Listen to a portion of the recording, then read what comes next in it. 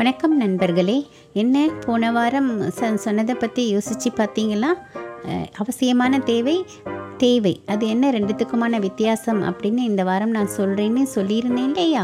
இப்போ நான் சொல்கிறேன் நண்பர்களே. 50:30:20 அப்படின்ற ஒரு ஃபார்முலா சொல்லியிருந்தேன் இல்லையா?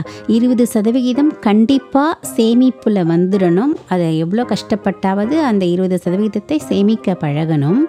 50% அடிப்படையான தேவைகளுக்கு ஒதுக்கிடணும். 30% தேவைகளுக்காக ஒதுக்கி வச்சிடணும். இப்போது இந்த அடிப்படையான தேவைகள்லாம் என்ன செலவில் வருது, தேவையெல்லாம் என்ன செலவில் வருது அப்படின்றத நான் இந்த வாரம் உங்களோட பகிர்ந்துக்கிறேன். அவசியமான தேவைகள்னு சொன்னால் முதல்ல வீட்டு வாடகை அல்லது வீட்டுக்கான வங்கிக் கடன். நம்ம சம்பளத்தில் எவ்வளோ வாடகை தர முடியுமோ அந்த அளவுக்கு மேல் வங்கிக் கடன் இல்லாமல் பார்த்துக்கொள்வது ரொம்ப முக்கியம். அடுத்தது உணவு. மூணாவதாக பள்ளி கட்டணம். அடுத்தது போக்குவரத்து கட்டணம். அப்புறம் மெடிக்கல் எமர்ஜென்சி, மருத்துவ செலவு, பால், அப்புறம் எலக்ட்ரிக் சார்ஜஸ், மின் கட்டணம். இதெல்லாம் அவசியமான தேவைகள். ஒரு குடும்பம் செயல்படுறதுக்கு இதெல்லாம் மிக அவசியமான தேவைகள். இந்த செலவுகள் எல்லாம் நம்ம தவிர்க்கவே முடியாது. இதெல்லாம் தான் அவசியமான தேவைகள். இதற்காக நம்மளுடைய சம்பளத்தில் 50% நம்ம செலவு பண்ணலாம். அடுத்ததாக தேவைகளுக்கு 30% அந்த சம்பளத்திலேருந்து நம்ம செலவு பண்ணலாம். இவை இருந்தால் நல்லா இருக்கும். தேவைகளெல்லாம் இந்த தேவைகள் அப்படின்னா இவை இருந்தால் நல்லா இருக்கும். ஆனால் இந்த தேவை இல்லைனா கூட நம்மளால் சமாளிக்க முடியும் அப்படிங்கிற லிஸ்ட்டில் வரதெல்லாம் தான் இந்த தேவைகள். இதில் எதெல்லாம் நம்ம சொல்லலாம் அப்படின்னா, தொலைக்காட்சி, அந்த cable recharge, Amazon Prime, Netflix, so இந்த மாதிரியான இதுக்கெல்லாம் சப்ஸ்கிரிப்ஷன்லாம் நம்ம கட்டுவோம் இல்லையா?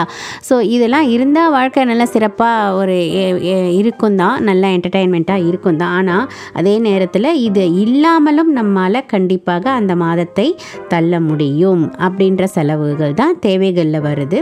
அடுத்ததாக சினிமா. கண்டிப்பாக வாரம் ஒரு சினிமா போயே ஆகணுன்ற எந்த தேவையும் இல்லை இல்லையா? அது மூணாவதாக பிறந்தநாள் கொண்டாட்டங்கள். எளிமையாக வீட்டு வரைக்கும் நம்மளால் கொண்டாடி அந்த பிறந்த நாளை தள்ள முடியும். ஆனாலும் நிறைய பேர் பார்த்திங்கன்னாக்கா கடனை வாங்கியாவது பர்த்டே செலிப்ரேட் பண்ணியே ஆகணும் அப்படின்ற மாதிரிலாம் நிறைய பேர் செலவு பண்ணுவாங்க. ஸோ இதையெல்லாம் கொஞ்சம் நம்ம தவிர்த்துக்கலாம். அடுத்ததாக ஹோட்டல் உணவு. வீட்டிலையே நல்ல ஆரோக்கியமான உணவுகளை சமைச்சு சாப்பிட்றத விட்டுட்டு அடிக்கடி ஏதோ ஒரு மாதத்துக்கு ஒரு தடவை அல்லது 2 தடவை நம்ம ஹோட்டலில் போய் அருந்துறது தவறொன்றும் கிடையாது. ஆனால் எப்பெல்லாம் நினைக்கிறோமோ அப்பெல்லாம் நம்ம ஹோட்டலில் ஆர்டர் பண்ணி அந்த சாப்பிட்றத நம்ம கண்டிப்பாக தவிர்க்க முடியும். அதுக்கப்புறம் புதிய உடைகள். தேவைக்கு மீறின உடைகள் தேவையில்லாதது இல்லையா நமக்கு.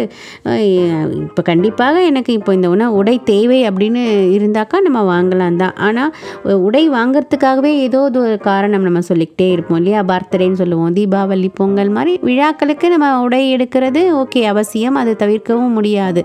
ஆனால் பாருங்கள், ஒரு டூர் போகிறோம் அல்லது வெளியில் எங்கேயோ போகிறோன்னா கண்டிப்பாக புது ட்ரெஸ் இருந்தால் தான் போக முடியும். ஒரு கல்யாணத்தை அட்டென்ட் பண்ணணும் அப்படின்னாக்கா நான் என்கிட்ட இருக்கிற உடையெல்லாம் பழைய உடையாக ஆயிடுச்சு. அதனால் அந்த திருமணத்துக்கு போகும்போது நான் புது உடையாக தான் போட்டுக்கிட்டு போகணும்னு நினச்சி அதுக்காக ஒரு செலவு பண்ணுறோம் இல்லையா? ஸோ இதையெல்லாம் தேவையில்லாத செலவுகளில் வைக்கலாம்.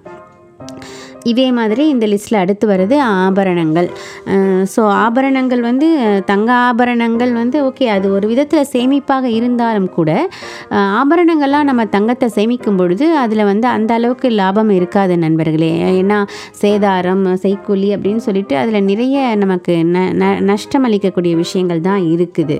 ஸோ அதை விட நம்ம இப்போல்லாம் பார்த்திங்கன்னா நிறைய டிஜிட்டல் கோல்டு அந்த மாதிரி வந்துடுச்சு. ஸோ அந்த மாதிரி ஸ்கீம்ஸ்லலாம் நம்மளால் சேவ் பண்ணிக்க முடியும். அதுக்கப்புறமா அந்த கடன் பெற்று பண்டிகைகள் கொண்டாடுதல். நம்மக்கிட்ட எவ்வளவு வருமானம் இருக்கோ அதுக்கு தகுந்த மாதிரி தான் நம்மளுடைய அந்த கொண்டாட்டங்களையும் நம்ம வச்சுக்கணும். அதை விட்டுட்டு நம்ம கடனை வாங்கியாவது இந்த பண்டிகையை நம்ம சிறப்பாக கொண்டாடினோம் அப்படின்னு சொல்லும் பொழுது பண்டிகை அன்னைக்கு ரொம்ப சிறப்பாக போயிட்டாலும் அதுக்கப்புறமா அந்த கடன் சுமை கொடுக்கின்ற அழுத்தத்தினால ரொம்ப நமக்கு எல்லாத்துக்குமே ஒரு சிக்கல் ஆகிடும். ஸோ அதனால் நம்மக்கிட்ட எவ்வளோ வருமானம் இருக்கோ அதுக்குள்ளேயே அந்த வரைமுறைக்குள்ளேயே பண்டிகைகளை கொண்டாடத்தையும் வச்சுக்கணும். ஸோ அடுத்ததாக கடைசியில் வர்றது சேமிப்பு 20%. அதாவது நம்ம வாங்குகிற சம்பளத்தில் கண்டிப்பாக 20% சேமிக்கணும்.